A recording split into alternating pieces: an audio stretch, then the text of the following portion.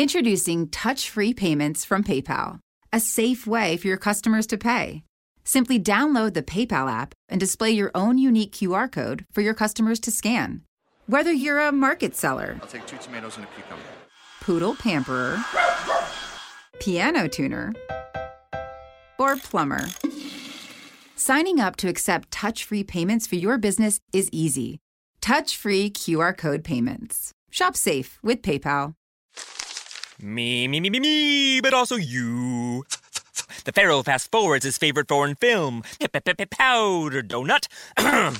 Okay, what's my line? The only line I see here on the script is get options based on your budget with the Name Your Price tool from Progressive. Oh man, that's a tongue twister, huh? I'm sorry, I'm gonna need a few more minutes. Bulbous Walrus, the Bulbous Walrus. The Name Your Price tool, only from Progressive. The owl ran afoul of the comatose coxswain. Progressive Casualty Insurance Company and affiliates. Price and coverage match limited by state law.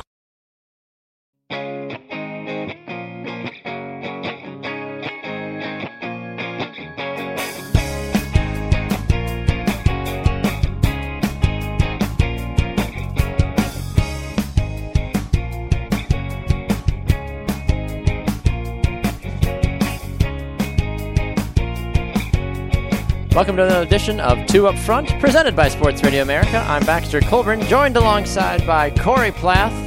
Simon Provan is off this week as he is a busy man, and he is, as some of you know, is a man that is involved in the theater, and he is busy directing a play this week at the college that he works at. So no Simon Provan this week, but Corey Plath is subbing in for us today, so we are still going with the two up front formation. However, Corey is more of a defender, so it's more of like a one up front with a trailing midfielder. But either way, Corey, we're excited to have you on the show. How you doing tonight? I'm doing fabulous. I don't have work tomorrow. I get to sleep in a little bit tomorrow. Isn't that the dream? Yeah, it sleep is. in on a Friday? How many people can say they don't have to go to work on a Friday? Yeah, well, I guess. I mean, it depends. I kind of. In France, you don't have to. Well, that's because France and stuff. We're not gonna bring politics into it, but we will bring in the fact of where you can find us. You can find us on Fridays right here on Sports Radio America from 3 to 6 Eastern. You can also catch us on Live 365 and tune in, and then on demand anytime you want on iTunes, iHeartRadio, and on Spreaker.com as well. And for you out there that are watching the show on Periscope, thank you. Hello to all of you on Periscope. We look forward to seeing your comments and other random things that you throw at us. There's always a few rogue commentators I've noticed when, in my time with Periscope, the other show that I do for Sports Radio America, you've always got that one guy that decides to either swear or just go rogue on you, and you're just like, all right, and we're done. So keep your comments appropriate, please, because this is a family show, and people watch this broadcast, and they go back and watch it, and they listen to the show. So, but if you do have anything insightful to say, please let us know. You can also find us, though, on social media. On Facebook, we are 2Upfront, and then on Twitter, we are at 2UpfrontSoccer. You can follow me at Baxter Colburn. Simon Provan, my co-host, who is normally here but is gone this week, like I mentioned earlier, is at Simon Provan. And then stepping in, my co-host tonight, Corey Plath. You can find him at cplath10. Well, Corey, it's an exciting time. Soccer world is buzzing along. The MLS playoffs are right around the corner. The Champions League is in full throttle, and Jurgen Klinsmann has named his 35 men that will be whittled down to the official roster that will take on Mexico in October. But before we get to any of that, we need to show a little love to the women of the soccer world. But the only reason we're talking about them right now is because they're not being shown some love. There was an announcement that came out by EA Sports today that they have removed 13 women's national team players from FIFA 16. For those of you that don't know, FIFA 16 will be featuring for the first time ever 12 women's national teams, which, first of all, is a massive step in the right direction for women's soccer, and I think that is huge. How do you feel about that, Corey? Well, like you said, to add that women's side of it, it's huge. It shows how FIFA and EA Sports, I guess, who owns the FIFA brand, is progressing. It is. And recognizing that the women's soccer realm is a huge part of it. And I think especially after the last number of World Cups in which the U.S. women have played well, they're definitely noticing that it's a huge turn in viewership. It is. It absolutely is. And I had the opportunity to play FIFA 16 last week. I got the demo on my computer. I'm a PC FIFA gamer. Never got into the whole Xbox, PS, 5, 6, 43, whatever they're on now. But it was so weird for the first time playing with the women's national team. I'm like, wait, okay, yeah, I'm playing FIFA. That's cool. Awesome. FIFA 16. Okay, even better. But I'm controlling Carly Lloyd right now. I'm controlling Abby Wambach right now. Like, it was a surreal feeling. And to see them, CGI'd on there, I was like, whoa, like, it's really cool. Yeah. But the sad part about it, like we were talking about, the EA Sports has removed 13 women's players from FIFA 16 because in order to preserve their NCAA eligibility. And I get it. It makes sense. You don't want... The reason that the NCAA is concerned is because these are current and future student athletes that are featured in the game will lose their risk to play in college sports. Of the players that were removed, there were 6 from Canada and Mexico, respectively, and 1 from Spain. Now, EA Sports is not thrilled. They've come out on the record and said, we do not agree with this position. All rights were secured following the standard protocol with national governing bodies and federations, and none of these NCAA student athletes or potential student athletes were to be individually compensated by EA Sports for their inclusion in the game. Nobody, they're not getting paid. These athletes are not getting paid to be in this game. There is the first time women are being featured in this game, but they're not shelling out money and them saying, hey, you're in this video game, here's some money. No offense to any of the Mexican players or the Spanish players, even some of the Canadian players. Most of the people have never even heard of these ladies. Yeah, you're absolutely right. EA Sports came out and said, we believe this decision denies these 13 athletes the opportunity to represent their countries in the game, but we have removed them from FIFA 16 to ensure there's no risk to eligibility. So they do recognize that the NCAA is very particular in this matter, but you have to wonder, what's the harm in including them? Yeah, they're having the opportunity to represent their nation, like you said, like EA Sports mentioned in their statement. That doesn't get to happen very often. How many times can you, as a collegiate player, say, hey, number 1, I'm in a video game. Number 2, I'm representing my nation on a worldwide scale. Not only in the tournament, but also in the game as a whole. FIFA is one of the highest rated video games in sports world, and just in the sports world, and just the video game world as a whole. Now, I feel that there's been some controversy of whether or not, the player ratings are too high for some people, but considering that you have Messi and Ronaldo and all the other people in the men's side of the aspect of FIFA, you've got the high 90s. And I think for the reason that some people are considering that the women are too overrated is because they don't understand how talented these ladies actually are. It's one thing to say, oh, because they're women, they're maybe a 70 overall or an 80 overall just to be nice. There are people that are mid 90s that are on the women's national team, especially for the U.S. The U.S. leads in the top category for all of them, rightfully so. Carly Lloyd, Alex Morgan, Abby Wambach, Becky Sauerbrunn, Hope Solo. A lot of those ladies are all in the top 10 for best players in the game, rightfully so. I mean, they've earned it. They are top players, and if you were to convert them over to the men's side, they would be the best midfielders, the best forwards, the best goalies. So take whoever you want to compare them to and just flip it over. And that's basically what you get on the men's side. Yeah, and it's another thing which may be a little bit hard for people to understand is that, you can't really compare, a Cristiano Ronaldo and a Messi to a Carly Lloyd and say, well, the Cristiano Ronaldo and Messi are 10 times better than Carly Lloyd. It's a men's division and women's division. You have to talk in their respective fields. You can't compare one to another and say, well, the women are related too high compared to a Ronaldo and a Messi. No, I absolutely agree to you on that one, and that's the comparison, though. Take whoever the best midfielder in the game is right now on the men's side, and that's Carly Lloyd for the women. That's exactly what it is. Take a young, budding, upcoming forward, that's Alex Morgan. That's how it translates. Take Manuel Neuer, probably the best goalkeeper in the world, that's Hope Solo. That's how it translates over. So I can see the argument on both sides where it's like, oh, they shouldn't be rated as high, but these women have worked hard. They've worked very hard. And yes, being featured in a video game, sure, it's not their crowning achievement, but it's still a big deal. The other thing is that they made the national team. They went to the World Cup. Don't they deserve just a little bit of, quote-unquote glory? I mean, they did earn their way onto the field. They, out of all the players that are in each nation's pool, 23 of those ladies made the roster. And they earned it. And they ended up going as far as they did for the women, for the U.S., along with other countries as well. So, real quickly, the official list of players that were officially released from the FIFA 16 game due to NCAA eligibility issues. Kadisha Buchanan, Jesse Fleming, Ashley Lawrence, Yanni Becky, Rebecca Quinn, Sarah Yurka, Cecilia Jimenez, Tanya Samarzik, Greta Espinoza, Christina Murillo, Amanda Perez, Emily Alvarado, and Maria Sanchez as well. So 13 players that will not, unfortunately, be featured in the upcoming edition of FIFA 16 due to NCAA student-athlete infringements. But at the same time, as upsetting as this is, it's FIFA. Like, the organization that's making the complaint about this. We know their track record. Mm-hmm. I'm just going to leave that there and walk away. We know how they view the women's game as a whole. I mean, come on. Sepp Blatter wasn't even at the final for the Women's World Cup. Yes, that was the heat of his controversy, but still. Well, it's a World Cup final. That is your duty as a FIFA president, the governing body of the soccer world, to be there. Yeah, but I hate to bring up football, or as an American football, but Roger Goodell wasn't at the opening game either. I think air pressure, cheating controversy, scandals, money laundering.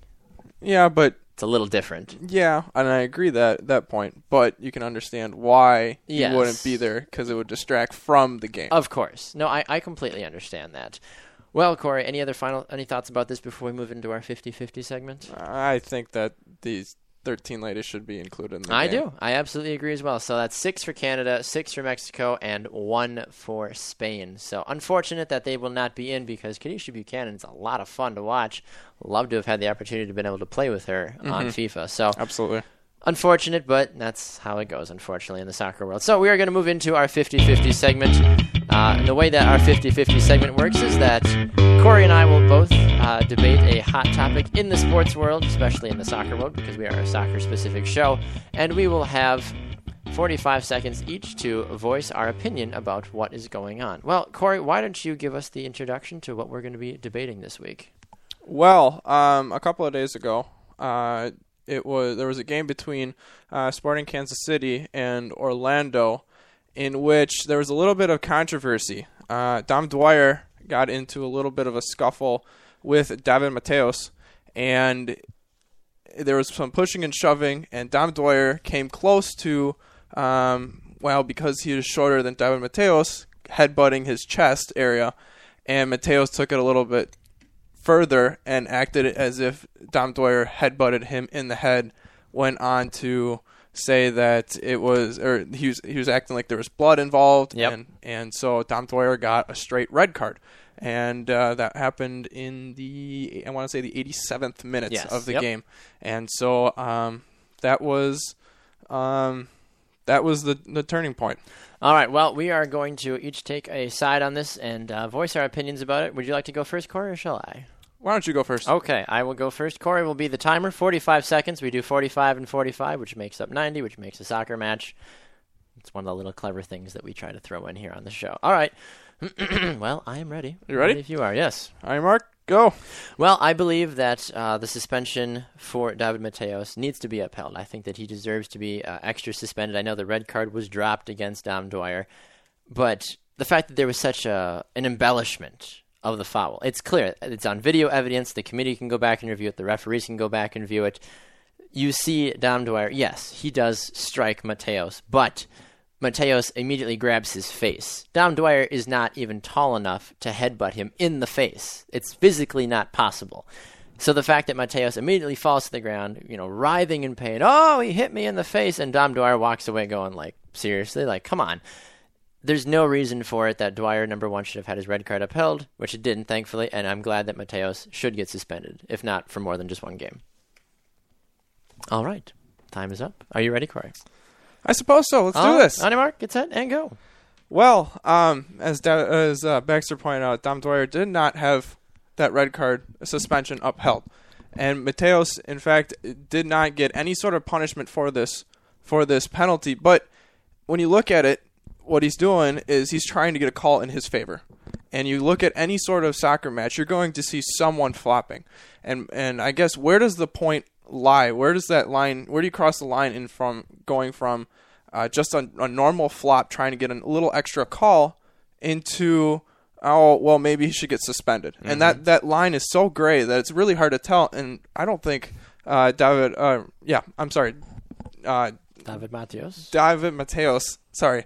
should be suspended at all. Time's up. All right. It's funny because at that point, Orlando was already up 3-1. Right. I mean, come on. Let's just... there's 3 minutes left in the game. Let's just all forget about it. Let's go home. Let's have some tea. Forget it all happened. Sporting Kansas City continues to just crash and burn. There's no reason for it.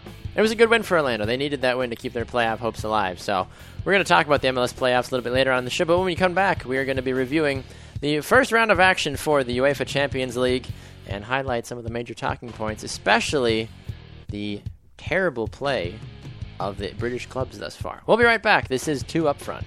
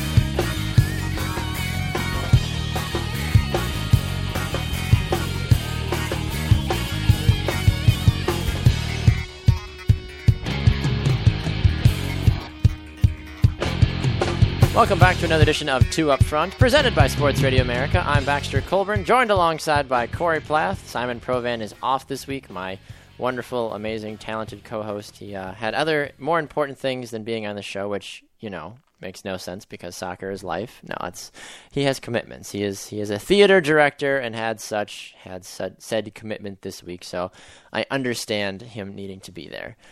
So thank you, Corey, for filling in. Yeah, but soccer is life. Soccer is life. It's kind of like when you say something is bay, like soccer. I feel like soccer is bay. Is that too far? That might be a little bit too far. Come on. But I like where you're going with it. Okay. Well, I appreciate it. Well, Corey, the opening round of Champions League play has begun. There's been some surprises, some not surprises, some blowouts, some broken legs. Sorry, Luke Shaw. There's been all kinds of things. So let's go through and review here quickly. Tuesday night's games was Paris Saint-Germain defeating Malmo. I know how to speak. Blah, blah, blah. That's okay. I had that earlier. Malmo, they beat them 2-0. Not really surprised at all about that one. No. Real Madrid with Cristiano Ronaldo hitting 3 goals. Okay, I'm done. 3 goals. They defeat Shakhtar. I want to say like Shakhtarts. They beat Shakhtarts. Shakhtar Donetsk 4-0. PSV Eindhoven defeats Manchester United by a score of 2-1. That's one of the surprising games. We had a feeling that United might be challenged in this game by PSV. Sure enough, they were, and they ended up losing as well. Yeah, and United didn't really play well either. No, they kind of flopped on multiple occasions in which they just I don't know if they just gave up or if they didn't expect the class from PSV, but it was. I'm proud of PSV because if United doesn't make it through, that is kind of a slap in the face to Louis van Gaal, especially with how kind of controversial their transfer season was over the summer with David De Gea and all the other players that they signed and didn't sign accordingly. Right. Then you had VfL Wolfsburg. They defeated CSKA Moscow. I feel like I need to do an accent every time I say the names. Wolfsburg won 1-0, which was a great victory for them. I don't mind Wolfsburg, actually. They're kind of like my closet favorite team. I'm a little mad they sold Kevin De Bruyne, but, it happens. Chelsea needed new players, I guess. So good for Wolfsburg on that 1-0 victory. Benfica defeated FC Astana by a score of 2-0. Atletico Madrid defeated Galatasaray by a score of 2-0. Atletico Madrid doing well. All the Spanish teams doing very well thus far. Juventus stealing away a victory at the bitter end against Manchester City. This game was at Manchester City as well, which I feel is huge for Juventus' momentum moving forward. Right, that's a big slap in the face to beat someone on their home turf. Yes, but I think that the fact that I love Juventus. I'm Italian at home. Juventus is one of my favorite clubs, so I'm really, really happy for them that they were able to get this victory, especially against City, because let's be honest, nobody likes Manchester City. No, nobody does. Well, If you're an NFL fan, it's kind of like nobody likes the Chicago Bears. Unless you're from that area. Even then, they have a hard time because of Jay Cutler. But this is a soccer show, not a football show. So, well done for Juventus, winning a 2-1 victory at Manchester City. Sevilla with a 3-0 victory over Borussia Mönchengladbach, or something very close to that. I think they call by Borussia Mönchengladbach, or Gladbach. I don't know. Mönchengladbach. Borussia. Yeah, Gladbach. They call them Gladbach for short. So Sevilla won 3-0 on that one. The Spanish clubs, like we mentioned, continuing to do some wonderful, wonderful things thus far. There was a tie, AS Roma and Barcelona. Did you get the chance, Corey, to see the near midfield goal that AS Roma scored on Barcelona? Yeah, that was pretty incredible. And one of the biggest criticisms that came out of that goal is, he wasn't trying to shoot. And yes, he was. You could see it. He had the eyes looking upfield. There was no forwards in anywhere close to where the ball was heading. And that was just a perfect placement. I don't know if he meant to hit it exactly in that location. That's like saying Carly Lloyd's midfield goal at the World Cup was an accident. It's like, I'm going to send somebody that's making a run. Oops, yeah. Chip the goalie from 60 out.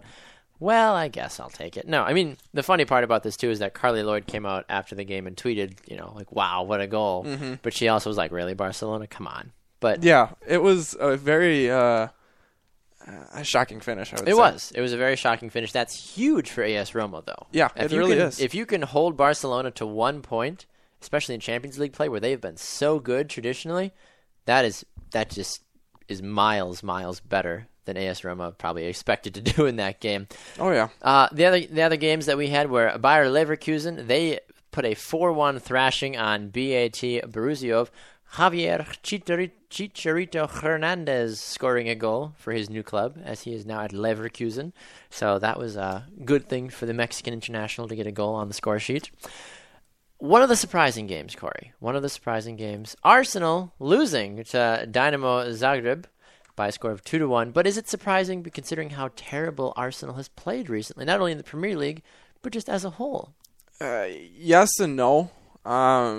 It is surprising. Well, I think that everyone was I wouldn't say everyone, but a majority of people were expecting them to win. Arsenal to win, yes. Yeah. I picked Arsenal to win this game and got destroyed because of it. But with their recent struggles, I'm not really all that surprised. I think they just, again, it was like Manchester City. They just dropped the ball. They were down 2-0, then Theo Walcott added a goal late.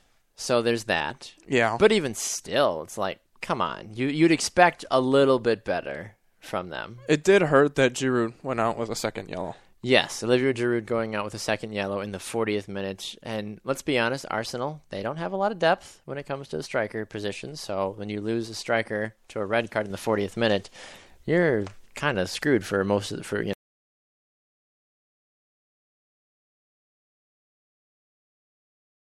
happen at all.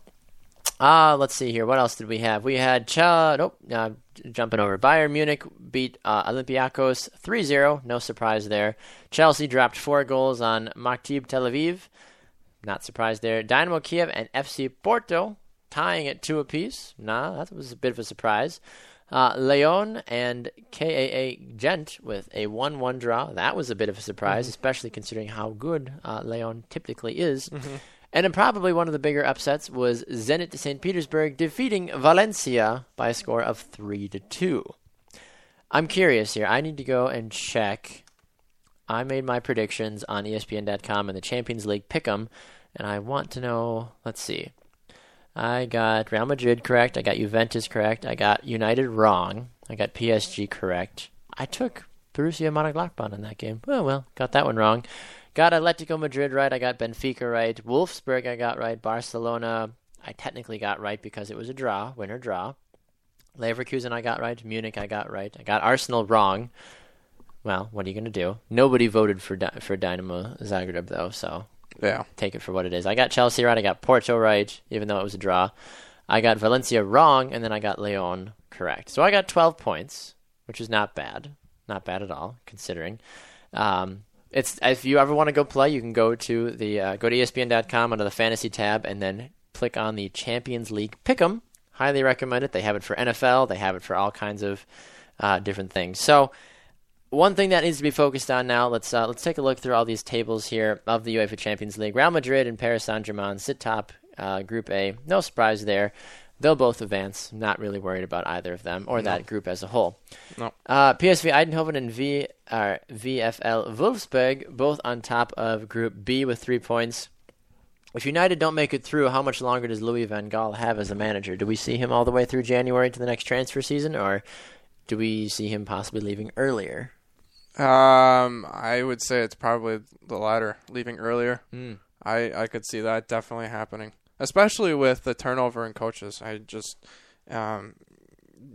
if you lose a tournament like this, and especially in a surprising fashion in which they lost their first game, it's very concerning for club managers. And so you just need to be on your best performance at each and every game, and they clearly weren't. And you have to wonder, is that due to injuries? Is that due to coaching? And usually it's a mixture of both, but I think it's especially coaching. Yeah. So we'll see what happens with Manchester United moving forward, not only in the Premier League, but also in the Champions League, which unfortunately nowadays is where your success is defined. If you were a top club in England, no one really cares anymore if you don't win your league. It's just kind of at that point. It's like, oh, you won your league? Oh, good. You were supposed to. Right. But if you don't win the Champions League after X amount of years, people start to question how good's the coach, how good's the organization, the players, more money, blah, blah, blah. And we were seeing that with Manchester United. They haven't won a Champions League in almost a decade, I feel like, if not longer. Could be wrong. And they have the players to do so. They do. They do. But, exactly. Yeah. How do we know? But now that David De Gea is back, maybe that might make a difference. Not sure. Good goalie makes a world of difference. Looking over at Group C, Atletico Madrid and Benfica, both on top of their group with 3 points each. No real surprise there. Galatasaray might challenge for a second spot, but I really doubt it. Now, the considered group of death, Group D, Sevilla and Juventus, both on top with 3 points. I was one that came out and said that Sevilla and Juventus would be the two teams that get through. I know that Simon voiced that he believed that it would be Manchester City that would get out, not Sevilla. I beg to differ. Sevilla has won the Euro League the last 2 years, I believe. The Europa League, they have won the last 2 years, and rightfully so now have earned a place here in the finals. Well, in the Champions League. Bayer Leverkusen and technically Barcelona and AS Roma are all through at this point. However, Barcelona is technically sitting in second place in Group E. Group F is Bayern Munich and Dynamo Zagreb, both with 3 points, since Dynamo beat Arsenal by a score of 3-0. Or, I'm sorry, not 3-0, 2-1. They have 3 points. Group G, you have Chelsea and FC Porto in first and second. And in Group H, Zenit St. Petersburg and Lyon are in first and second, respectively.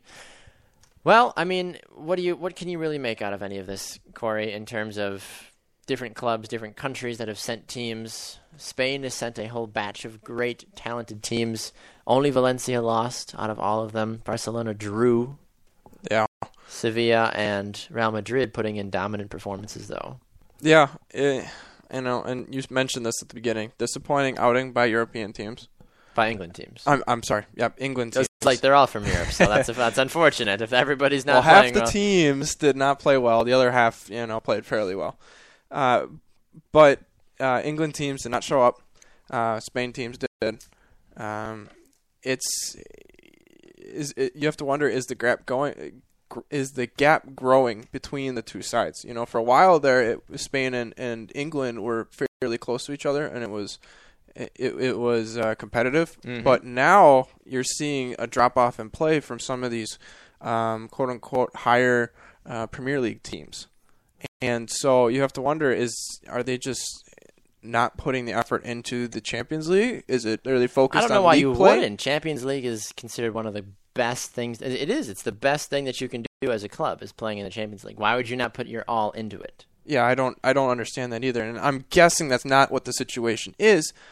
But something has to change for these. Yeah, something has to give. And I think that besides Chelsea winning, like you said, terrible performance from Arsenal, terrible performance from City, terrible performance from United. If all three of those clubs get eliminated, does that mean that Chelsea's the best team in England? No. Not necessarily, no. I mean, Chelsea, we know for a fact, is not doing well in the Premier League, but like you said, there's so many different ways that teams are rated nowadays, especially when it comes to who's the best team in Europe. And even the Champions League sometimes is not the best way to show it, because Bayern Munich's players are different from Real Madrid's players that are different from Juventus's players. Yep.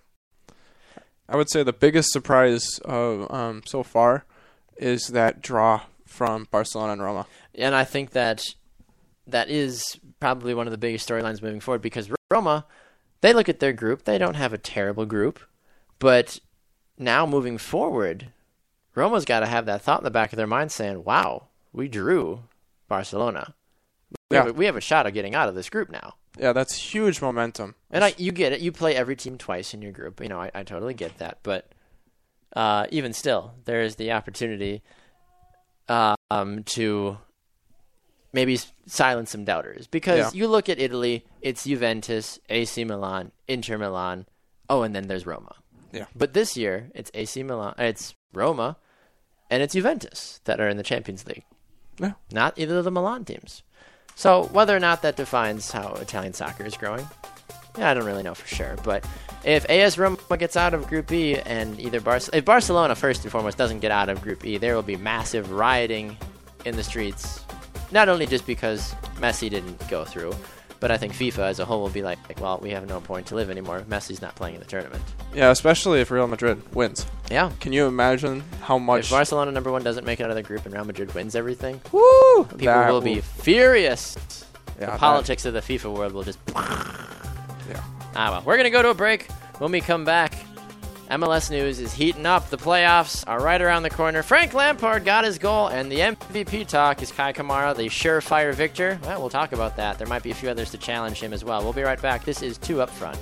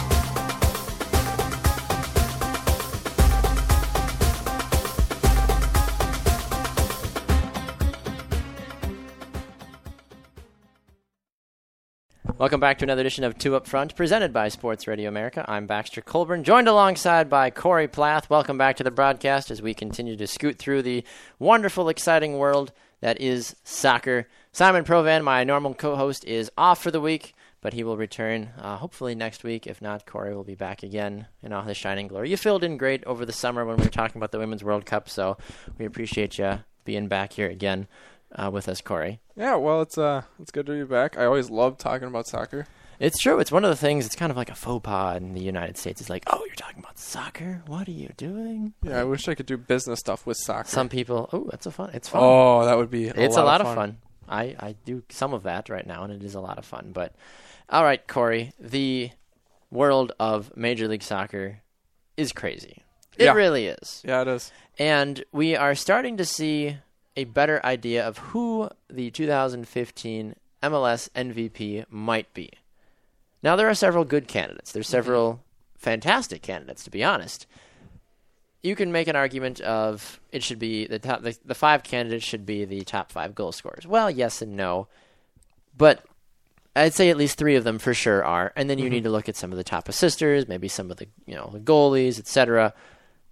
But the man that continues to dominate headlines is Kai Kamara. Yep. He is the first player to reach 20 goals this season. He is the 16th all-time in Major League Soccer to eclipse the 20-goal mark, and he just recently won his 3rd Player of the Week award this season in Major League Soccer. He now ties Sebastian Giovinco and Bradley Wright Phillips for 3 Player of the Week awards in the regular season of Major League Soccer.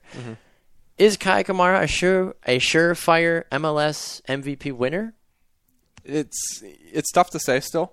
Kai Kamara does have less shots on goal than Giovinco, as well as shots in general. So his ability to find the back of the net on less opportunity is definitely prevalent. But you don't really see his name much on the assist column. And that's where Giovinco is one that really helps his team with 13 assists. He does. And yeah, like you mentioned, Kai Kamara, 20 goals, and he has had 51 total shots on target, which is fantastic. That actually speaks, crazy volumes of how good Kai Kamara is in terms of converting when he puts a shot on goal. If you're converting, that's a little under half. Am I correct? It's a little under half of his shots are going into the goal out of the 51 that he's put on target. Yeah. 51 divided by 20 in math. Roughly. And carry the 5 and subtract the 00 and all of that. It's just under 40%. Okay. But even that's good. That's very good. That's the conversion rate that you want. Not like Giovinco, who's got 60 shots and 17 goals. It's not bad. It's a little less. It's about 30-some% now. Just under 30. We're jumping into 30. Yeah. Yeah. So you're the numbers guy. I just talk about things. So obviously Kai Kamara is a name that fans are keeping an eye on in terms of how much he's done for the Columbus Crew this year. Sebastian Giovinco, the Atomic Ant, as he is called, 17 goals, 13 assists, like you mentioned, Corey. The man continues to be a driving force for Toronto, but Toronto is on a downward spiral and might possibly miss the playoffs again. Toronto's never made the playoffs in their 10 years, I believe, in the league. And you'd think this would be the year with Giovinco, Josie Altidore, Michael Bradley. And now they just can't seem to win a game to save their lives. Would a non-playoff team have an MVP candidate? Is that kind of a bad thing to have happen to the league, or is that okay? I think it's okay. I think it's actually good for the league to have something like that every once in a while, because you look at headlines for any of the viewers who might be not heavy into MLS soccer and just see the occasional headlines. Majority of it is either Kai Kamara with the amount of goals that he has scored, or Giovinco with his fancy footwork. Just the other day he nutmegged 2 defenders. Yeah, against my New England Revolution. I was a little sad about that, but it was beautiful. It was gorgeous. My goodness. And that's the type of player that you want in Major League Soccer. Yeah, the guy that's going to game change, everything. So it's not due to his play that the team is not doing well. There's so many other factors coming into play there in which Toronto is just not capitalizing on their opportunities in which Giovinco's creating for them. Mm-hmm. No, I completely agree with you. Now, Corey, if you were in charge of the MVP committee, how would you judge an MVP candidate? Obviously, you can look at the stats, you can look at their worth. How would you judge, a fair way to pick an MVP candidate? I think the worst thing that you can do is just rely on solely how many goals have scored. That player has scored, or how many assists that player has had, or on the defensive side, how many saves a keeper has had. It's tough to judge a defender's worth in the MVP total just because they don't have that many stat lines to choose from, and they don't score that many goals. They don't have the saves to keep track of. Unless you hear about the handball or the occasional goal or a red card, you don't really hear about defenders much. So I think what it boils down to is, how has that person helped the team, even if they are struggling? Has that person, if you take that player away, does that team do much worse than what they already are? And I think Toronto falls into that picture. Okay. And I think from that standpoint, Giovinco would get the MVP as thus far, due to the fact that you take Giovinco out of it, Toronto, I mean, they're barely scratching mid, if that. No, you're absolutely right about that, and I think that raises a lot of valuable questions about how good is Toronto, how good is Columbus. If you were to take away the player from those teams, how would they do? And I think that Toronto would, number one, not be in the position they're in. I think Columbus, it's hard to say. Columbus has a few decent players on their roster. They have some good players. I don't want to take anything away from them. However, Kai Kamara, though, the lifeblood of that team. Absolutely 100%. And you do have to kind of judge it off of that worth. Yeah, you do. And you can't take anything away from Kamara with 20 goals. I mean, to eclipse that 20-goal mark is something pretty rare, I would say. Yes. And to hit that and, with multiple games left to go. Yeah, in the season, and he's got a good chance to hit 25, even more. I wouldn't be shocked, honestly, if Kamara even breaks. 30 is too much. They've got about 5. I think Kamara and Columbus have about 5 games left in their season. So, yeah, 25 would be if he hits 25 with the amount of games that he has left in the regular season. This is not counting playoffs. Yep. With the regular season, if he hits 25, then I think he's a for sure MVP. No, I'd have to agree with you on that one. Well, aside from the MVP talk, Corey, there has been one team in Major League Soccer that has been dominant. They have not lost a game since July 11th. For those of you that don't know, today is September 17th. So do the math in your head accordingly, because I can't. The New England Revolution, Corey, have not lost a game since July 11th. They are on a 6-game winning streak, an 8-game unbeaten streak. This team is back to the same form that they were in last year, and they currently sit on top of the Eastern Conference standings. That right there speaks volumes, that they were able to climb their way up the table. DC United was top for a while. The New York Red Bulls for a while were on top. And then you see, this is the Revolution's 6-game winning streak. They beat Toronto 3-1. They beat the Houston Dynamo 2-0. They beat the Philadelphia Union 1-0. They beat Orlando City 3-0. They beat Toronto City 3-1. And then they beat the New York Red Bulls, arguably the best team in Major League Soccer, 2-1. There's only 5 games left to go. New England now plays Montreal, Philadelphia, Chicago, Montreal, and New York City. Yeah, and I'm sure you're really disappointed by that. I'm losing sleep already. You're heartbroken? I'm heartbroken on how easy, potentially, that schedule is. If New England can grab even bare minimum 2 wins out of those next 5 games, I would be shocked if they don't get a top 2 spot. Yeah. Because the top 2 teams don't play that buy-in game. Now New York and DC United and Columbus are all right behind in terms of point values, but New England's midfield has looked fantastic. Diego Fagundes is scoring goals in bunches. Even Juan Agudelo is starting to do pretty well again, which is great to see. And that's what you want to see at this time. Yes. Now is the time. You want to start peaking or getting to that point at this time when you don't have many games left to go, and you start finding your form, you start finding what's going to work, and then you carry that momentum into the playoffs and hopefully take that championship. And I think that it's long overdue. New England has not ever won a Major League Soccer Cup. They've never have. They've been there 4 times.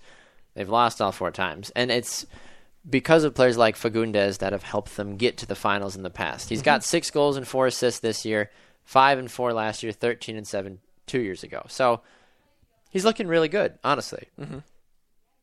But in total honesty, though, with New England playing as well as they are, do they have enough left in the tank, though, to keep the conversation going about them being the best team in Major League Soccer? Well, I think one thing you have to keep in mind here is they do have 46 points. They are sitting on top of the table in the Eastern Conference, but they have played 29 games, and the Red Bulls have played 27 with 45 points. Yes, which does take a little bit away from New England, but you cannot deny the run that they're currently on. Yes, I don't see it continuing all the way through the end of the season. I see them probably dropping 1 game, if not possibly a second. Mm-hmm.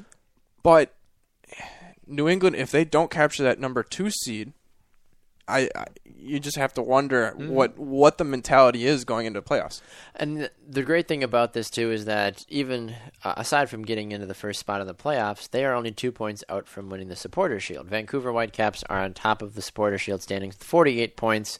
They've played 28 games. New England, 46 points. They've played 29 games. New England, they have done a great job of scoring goals this year. They've got 49 goals for, but they have 38 goals against. And there was a long losing streak for New England in the middle of the season where they conceded goals and goals and goals and goals, so that's why their goal difference is only 5.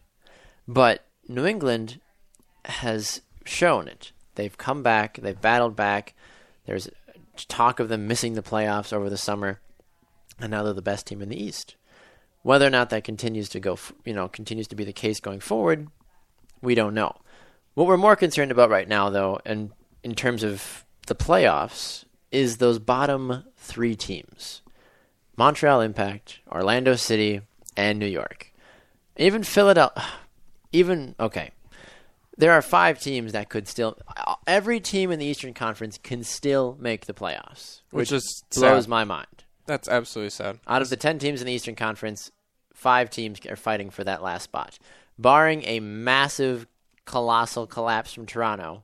Toronto literally just needs to win maybe like one more game, and they should be fine. They should. That's the key word. Should. There.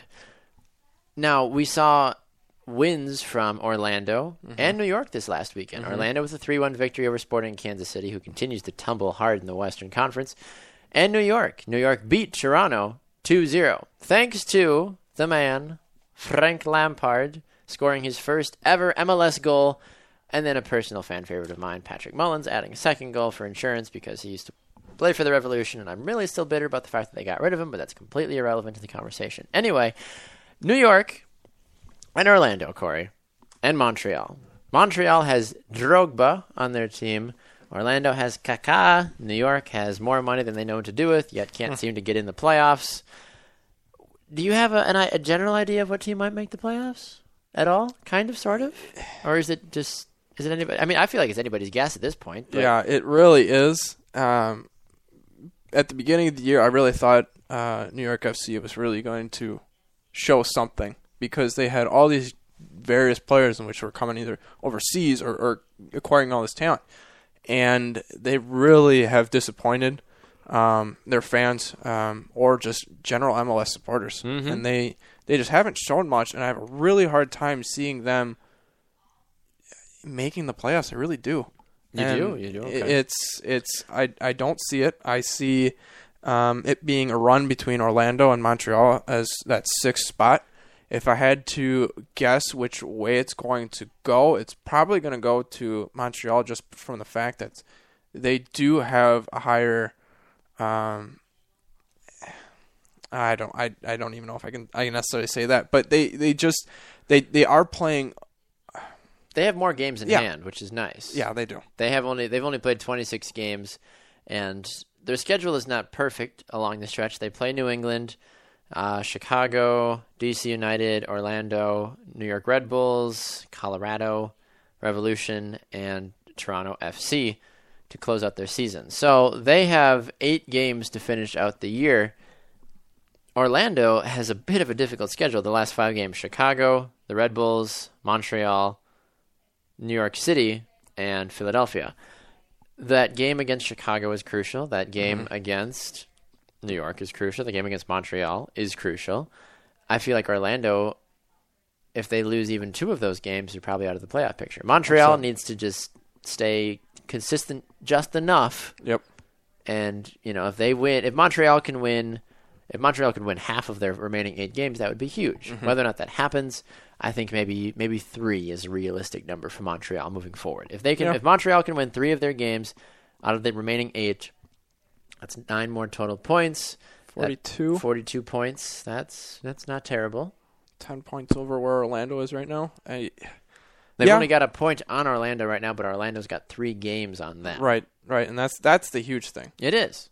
Yeah, and that's part of the reason why I think that Montreal will take that last position on barring Toronto just completely falling off the face of the earth. Yeah, the road for New York City FC is horrible. They play San Jose, who's been just lights out in the West. They play Vancouver, who's the best team in the league right now on paper.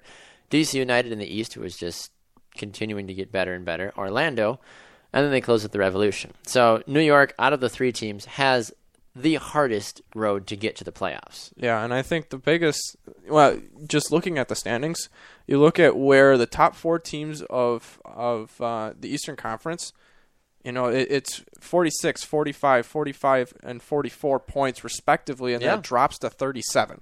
Whereas you look at the Western Conference, the top 6 go 48, 47, 47, 42, 41, 41, and then it just drops from there. Yeah.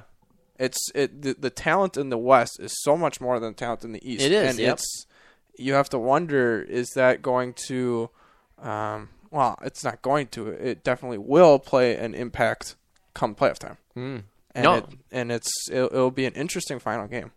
I'm really looking forward to kind of seeing how the Eastern Conference shapes up, because in the West, I mean, yes, there's 7 teams fighting for playoff spots. Houston, maybe. Real Salt Lake, I don't know about that. That's a stretch. That's a very big stretch. But San Jose and Portland and Sporting are all going to be fighting for those bottom spots. Vancouver, FC Dallas, and LA Galaxy are all going to kind of be flipping around to seeing kind of who ends up getting those top 2 spots, which ends up giving you that first round bye. The playoffs this year, though, I'm looking forward to it. We're only a few weeks away. However, though, not exactly sure how it's going to end up. The Eastern Conference, though, definitely way more entertaining than the West. Yeah, I'd have to say. Well, I guess that top, you have to see who wins the top. That's going to be that's the exciting part of it. Absolutely. But for the playoff race, you have to see who's going to win that 5th and 6th position. Can Toronto hold off and stop the bleeding in time? That's going to be my major question. I don't know. I don't know about that one. But we'll find out. We'll find out this upcoming week of action. So we're going to go to another break. When we come back, Jurgen Klinsmann has named his 35-man roster for the provisional match against Mexico in October. Winner goes to the Confederations Cup in Russia in 2017. Who did he pick? And who might he keep out of the 35? We'll talk about it. We'll be right back. This is 2 Up Front.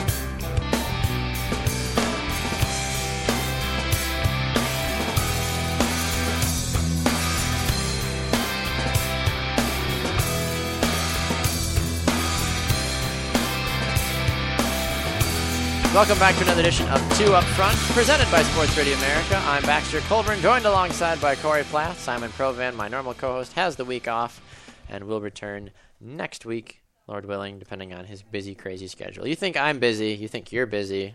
Simon is the busiest of them all when it comes to busy bees. But Corey has done a great job of filling in so far. We've talked about the UEFA Champions League, women being removed from the FIFA 16 game, and Major League Soccer news, playoff picture, MVP talk, the New England Revolution.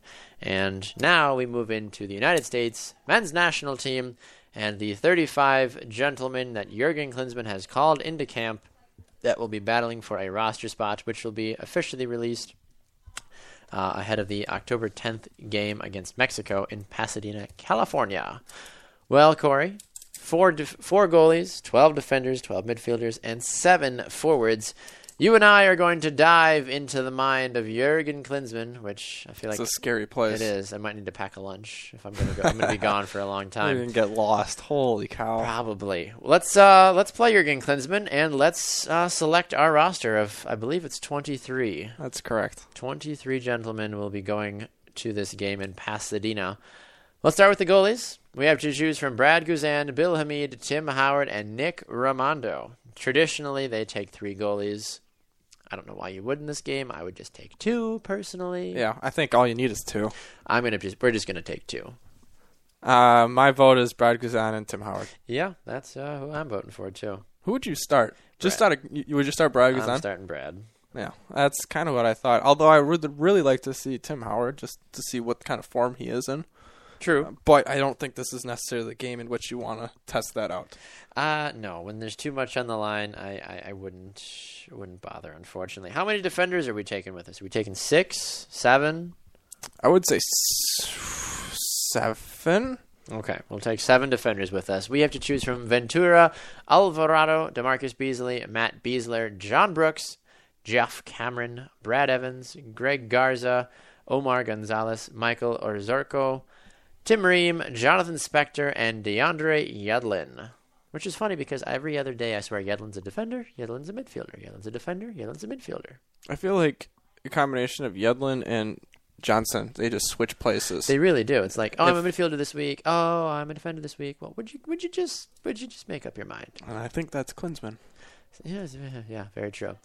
All right, Corey. Well, we know the center backs are Alvarado and Beasler, John Brooks, Jeff Cameron a little bit, Brad Evans, Omar Gonzalez, Tim Ream.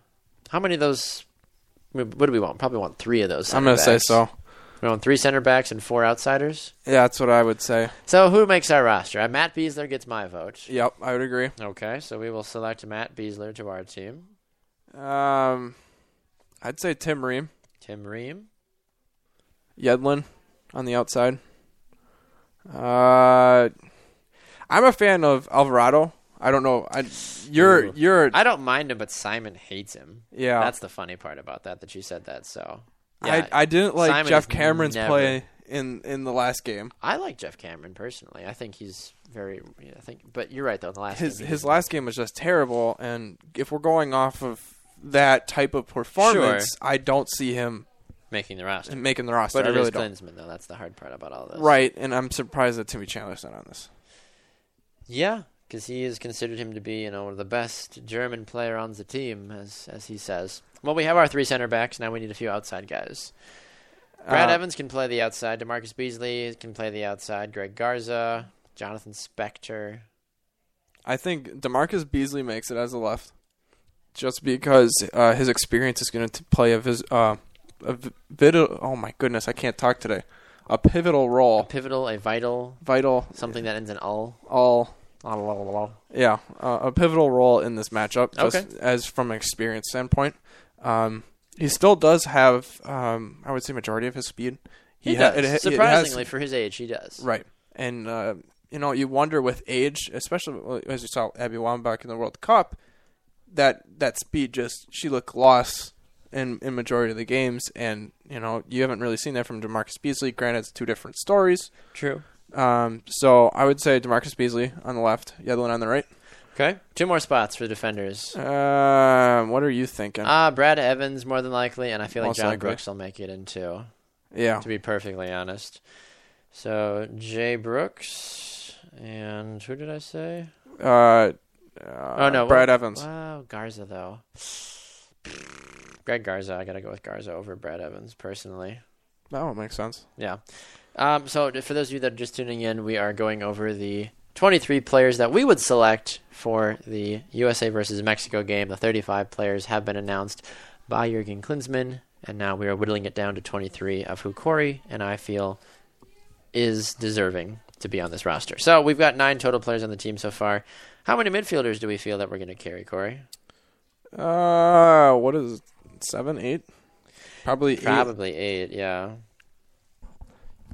So if we're starting off, Michael Bradley's a for sure. Are you sure about that? No. Well, okay, maybe not. I'm joking. Yes. Fabian Johnson is a for sure. Gyasi Zardes is a for sure. Beyond, I think those are the top, definitely going to be on the team. Graham Zusi, I think, would be making it. Yes. You said Fabian Johnson, right? Yes. Okay. Just wanted to make sure. Now, this is where it gets interesting. Yeah. Let's see here. So, I think, I feel like Mix is going to make it too. You think so? I mean, he hasn't been playing well, but for whatever reason, Klinsmann really likes him. I suppose. And I think from that aspect, he will make it. Do we see Jermaine Jones make it? I think we probably will. I feel like we will, but my biggest question mark with him and Kyle Beckerman is Mexico is incredibly fast, and we saw in the last game how they just look so far behind the play when they're playing against fast attacking players. I agree with you. I would probably take Jones over Beckerman. I would agree. So Jones has my pick. Looking at the rest, I mean, does Lee Win make this roster? Does Danny Williams? Does Joe Corona? I would take Joe Corona in this game. Bedoya and Corona, or Bedoya, I feel like will make it. I feel like Klinsmann likes Bedoya. I really hope he doesn't play the defensive midfield again. He shouldn't. He needs to be an attacker, an outside attacking that midfielder. I thought that was really foolish on Klinsmann's part to put him at the defensive midfield because you saw it. They subbed him out right away. It was terrible. I agree. He just played terrible. He looked lost. He didn't know what he was supposed to do, and rightfully so. He never plays that position. He doesn't play it in club. He doesn't play it on the national team. Yeah, no, not thrilled by that pick at all. So we have our midfielders. So now we need to go and actually we need one more midfielder. I'm sorry, one more. Let's see. Gosh. Well, Corona. We've got Joe Corona on here. Oh, okay. Is it Lee Win? Is it Danny Williams? Is it Alfredo Morales? Oh, boy. I mean, Lee Win has played great just in general, but I don't know if that's something that fans are going to want. Like, if Klinsmann's going to want Lee Win. That's where my hold-up is with him. Yeah, he has played incredibly well on New England's. He has. In New England's squad. And do we want to give it to him? I think he should. Honestly, I with the remainder of the team that's available, I think Lee Win definitely makes it. But it's going to be a toss up with the remainder of those players. Understandable, yeah. We are in the process of making our 23-man roster for the USA versus Mexico game that is taking place on October 10th. Corey Plath here alongside Baxter Colburn. All right, Corey, on to the forwards. We need 5 forwards, and then we are all good to go with this roster. Let's be honest. Dempsey can go there. Yep. Much as it pains me, Altidore can go there. Which I still don't understand why. Yeah. I mean, I get it. They're hoping for this being that's going to appear, and he never does. Nope, exactly. Aaron Johansson will make it. Then you're left with Alan Gordon, Jordan Morris, and Chris Wondolowski and Bobby Wood. Now, if you were smart, if you were Klinsmann, you would take Bobby Wood and Jordan Morris, and you would tell Alan Gordon and Chris Wondolowski to take a hike. I know Jurgen Klinsmann. He's going to grab Wando. Yeah. I know for a fact. Although he did have a really nice pocket goal. Yeah, well, that's what Wando was good at. That was pocket goals, unless it's, the World Cup in Belgium. We won't talk about that. Yeah, that was a doorstep pocket goal, and he was like, I'm going to kick it over the goal. That's still a little. Sorry about that. Didn't mean to open that wound. Who's the last spot go to? Jordan? Bobby? I would give it to Bobby, but I don't know if Jurgen will.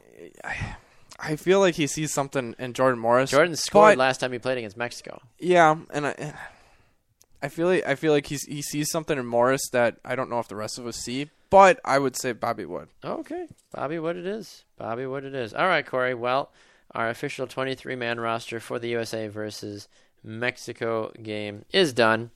We have Brad Guzan and Tim Howard. We only have 22. No, we have 23. Oh, I didn't see that. I apologize. Sorry, 23, yep.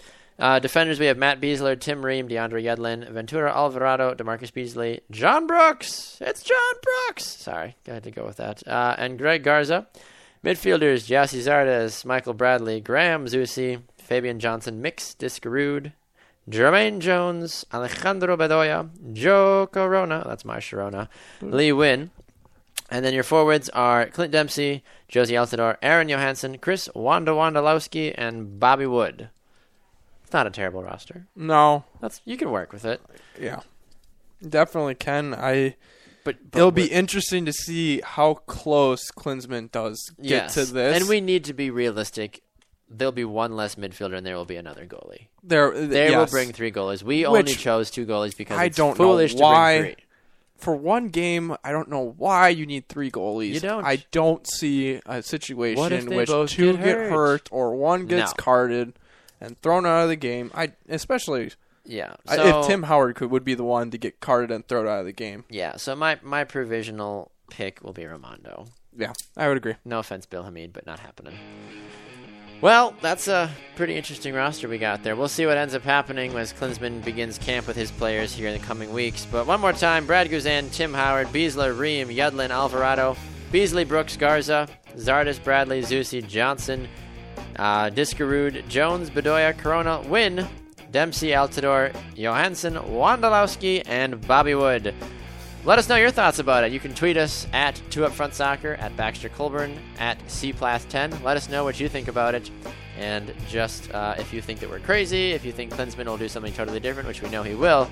But even still, let us know your thoughts. We'll be right back. This is 2 Up Front.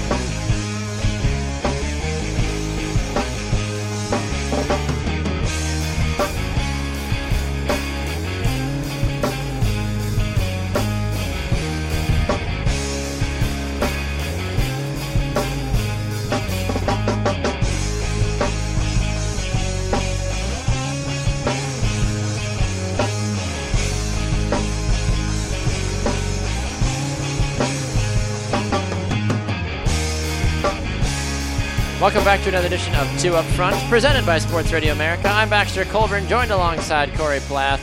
Welcome back inside the studio. Welcome back to you, Corey. How are you doing today? Fabulous. You enjoying the show? Having a good time? Oh, always. Oh, sure. Don't you Yeah, know? betcha. You betcha. This is one of the best But shows. see, I can do that because I'm Minnesotan. Minnesota. I just feel like anyone like who's a not crime? from there, It's because I'm from Florida. well, you just can't pull it off. I suppose. Well, Corey, before we get to our I Believe segment, I decided to call an audible on you. An Omaha, a New York bozo, whatever you want to call it. New York bozo. That's awesome. I think I heard butt kiss in the Packers. Oh, he has said that. Packers, he has Cowboys, said that. yeah. Butt kiss. I think that's a dummy call. If I'm not mistaken. He called it a lot, so, I mean, he was a dummy that was calling it. Anyway, Corey, we are going to square off in a 3-round soccer quiz. Oh, no. Is this the same app that you used Yes, this morning? it is. Yes, it is. We are going to be playing soccer quizzes from QuizUp. Thank you, QuizUp. Appreciate you. You're awesome. We will pick 3 different categories, Corey, and we will go back and forth. So that way, we both get to go. There are 7 total questions. Whoever has the most correct answers after 3 rounds wins, blah, blah, blah. There's really nothing at stake at this, so you can relax, unless you want there to be. No. Let's keep it at no stakes. Fair enough. All right. Well, the categories tonight, Corey, will be soccer team locations, soccer in general, and women's soccer. Okay. What would you like to start with? Oh, let's get it out of the way. Soccer team locations. Soccer team locations. Kicking it all over the world, as they have to say here on the app. Jeez. All right, Corey. You're fine. You got this. You will be able to see, it's multiple choice, so I will read the question, but you'll be able to see the screen in case you don't catch everything that I say. Are you ready? Keep track of your score because things happen quickly. First question, Corey. Here we go. San Lorenzo are a top-flight Argentina team based in which city? Buenos Aires, Cordoba, Lanús, or Rosario? I'm going to say Lanús. That is incorrect. The correct answer is Buenos Aires. Shoot. Question number 2. What team plays at the DW Stadium? Wigan Athletic, Fulham, Crystal Palace, or Hull City? Fulham. That is incorrect. The correct answer is Wigan. Jeez. 0 for 2. Question number 3. Like Grant.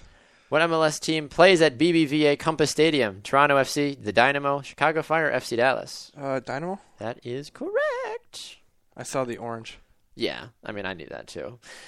Question 4. What does the AC in the football club FC Santa Claus AC stand for? Atlantic Current, Arctic Circle, Atlantic Association, and Arctic Competition. Atlantic Current?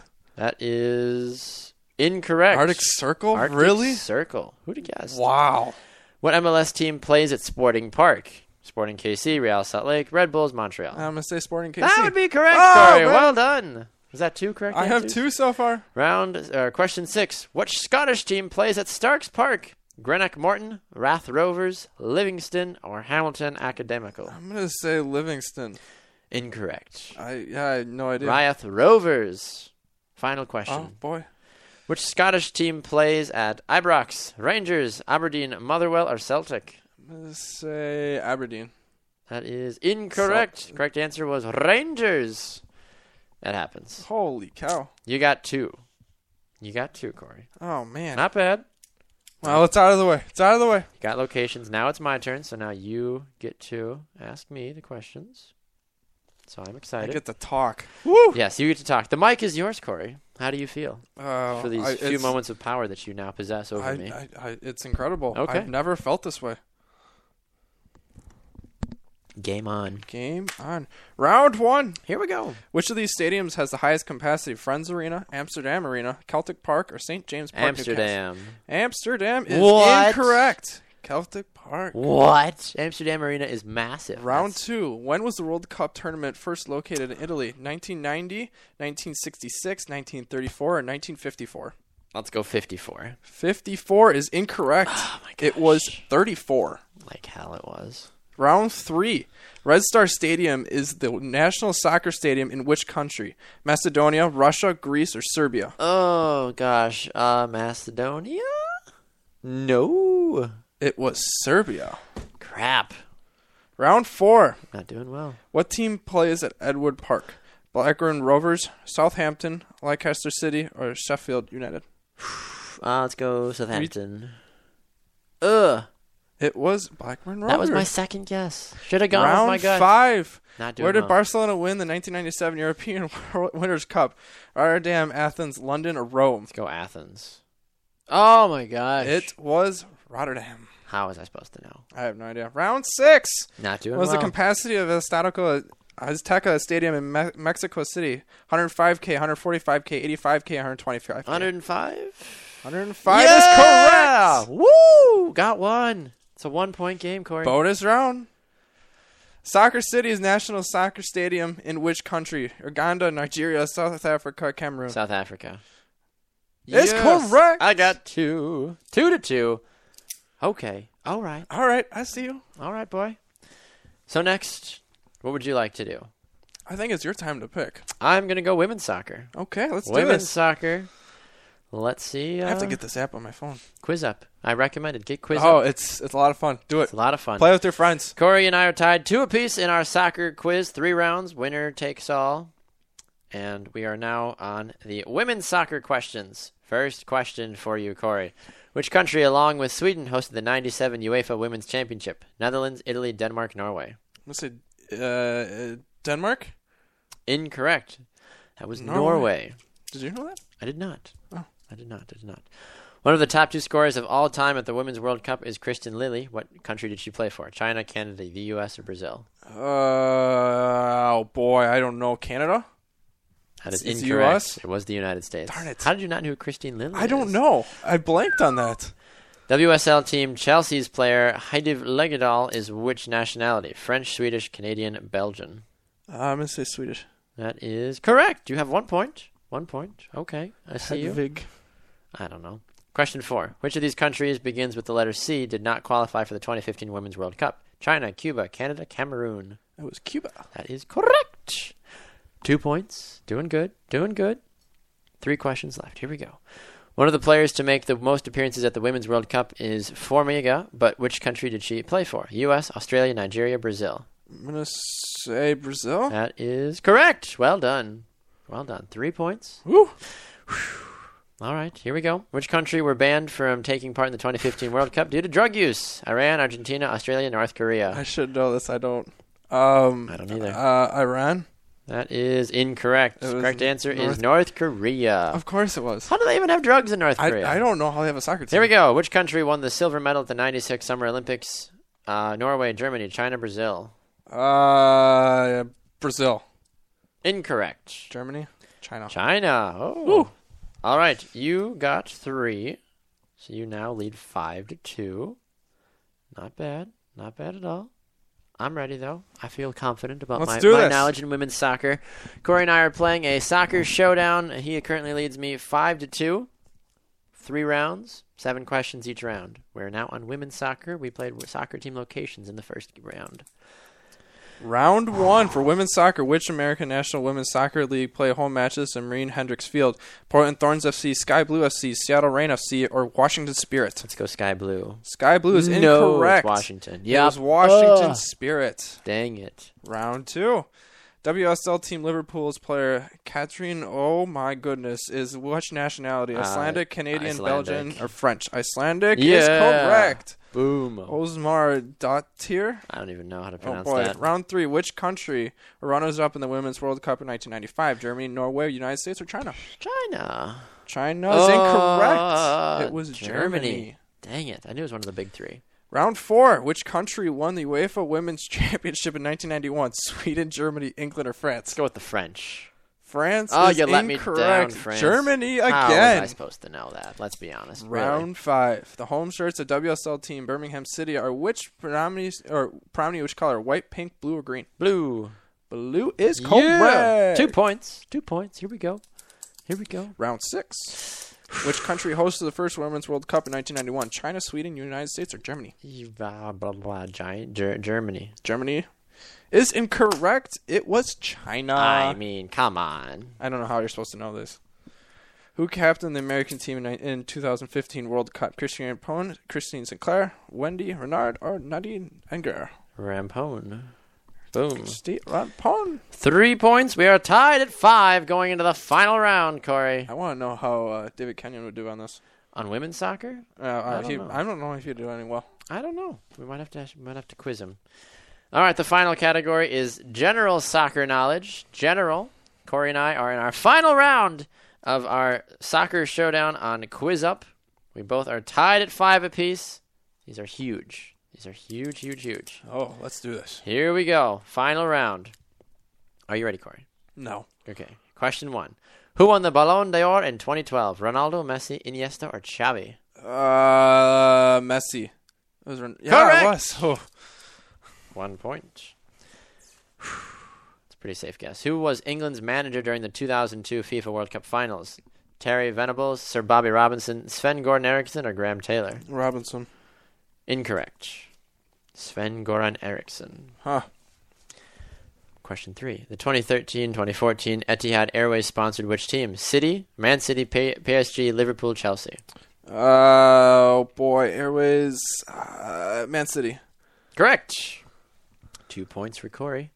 I kept thinking Arsenal. I know it's not No, Arsenal. They're fly. They're Well, they are fly. Flamerites, yeah.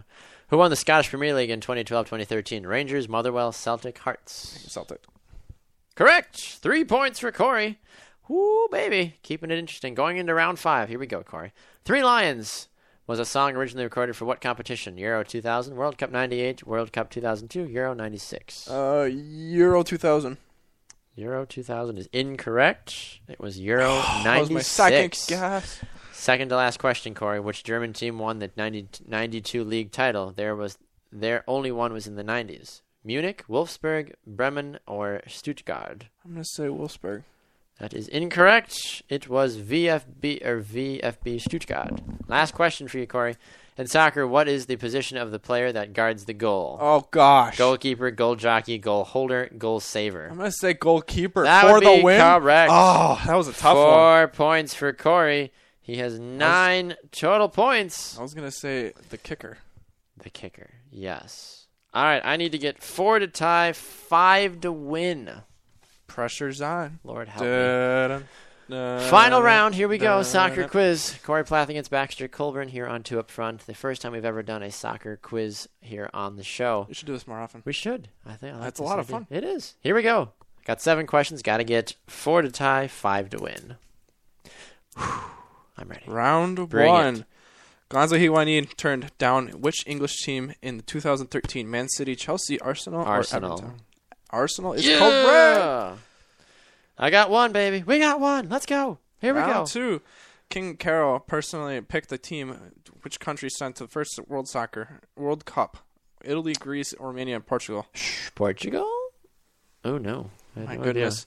Romania. My English has gone downhill. It happens, man. Happens. Holy cow. Which Croatian is known by the nickname Modric, Dario Snar, Vaden Kukla, or Nike? Oh, my Kanga? Let's go with Luka Modric. Oh! Okay. Dario Snar. Okay. Okay, didn't know that. All right. The Danish winger signed for Ajax in 2007.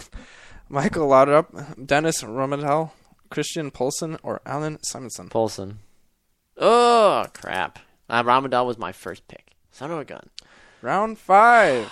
Who was England's youngest player on the pitch in Wembley in 1966 FIFA World Cup final?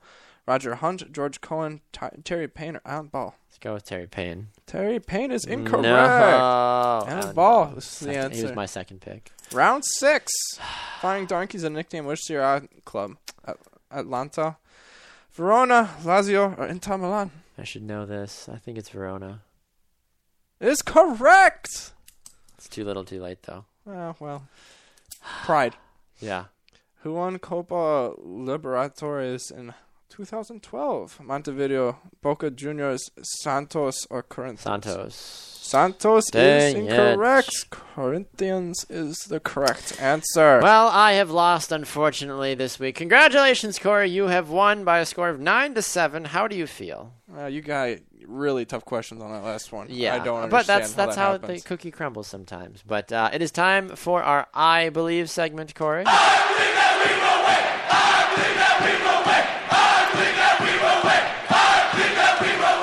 And the way our I Believe segment works here on Two Up Front is that Corey and I will both offer statements about the soccer world that we believe will come true. So hypothetically, I believe that Jurgen Klinsmann will be fired. I hope so. Hypothetically. It's a dream. I kind of hope A man so. can dream.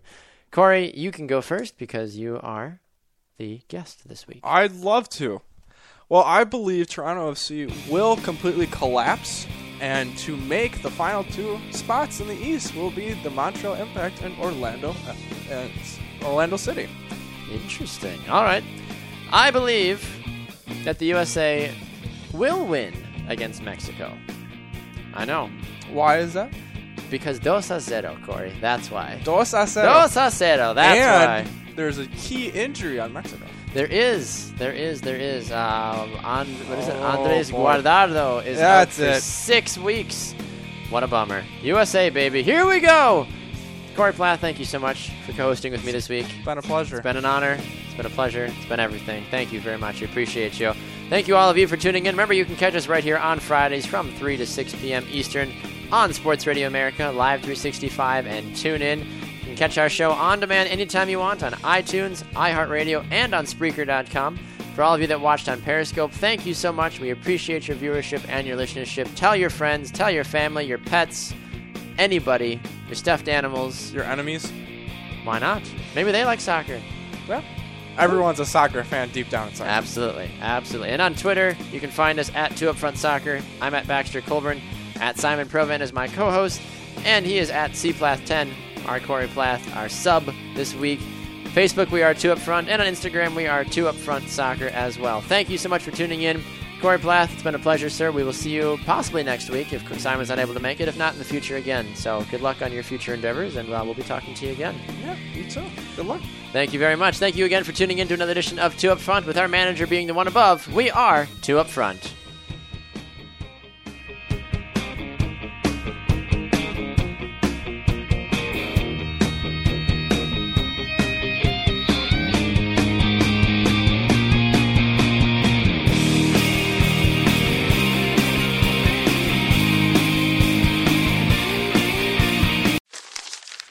Me, but also you.